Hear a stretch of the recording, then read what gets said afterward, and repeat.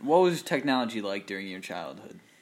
Well, when I was younger, it was pretty basic. We had basic TV. We had antennas. We didn't have cable until I was older. My dad, though, was big on technology. When computers came out, he made sure we had one. So we had the very first Texas Instruments computer where we had a book, and you had to open it up and type in the programs to make things go, and you had really basic programming. And so we had that because my dad wanted us to have it. We also had like Atari game systems, but it was a black and white screen with a little ball pong, if anyone's heard of that.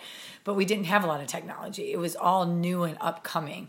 The computers were big and clunky, things like that. We didn't have cell phones until I was, maybe college. Like my dad had a bag phone in the car when I was in high school, and it cost money every time you picked it up to use it. It was really expensive. And so we had that. It was a built-in phone.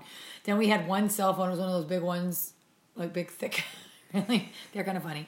So we had those.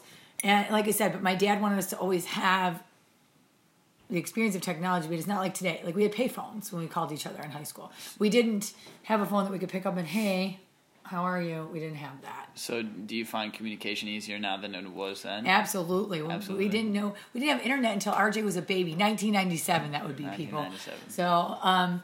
So that was when we first got internet, and your dad had explained to me what it was, and we had dial-up. You had to find the right phone number so that it wasn't busy for someone else. And so yes, it just made communication a lot easier. All right, Sometimes too easy. Okay. Sounds good. Thank you. All right, what?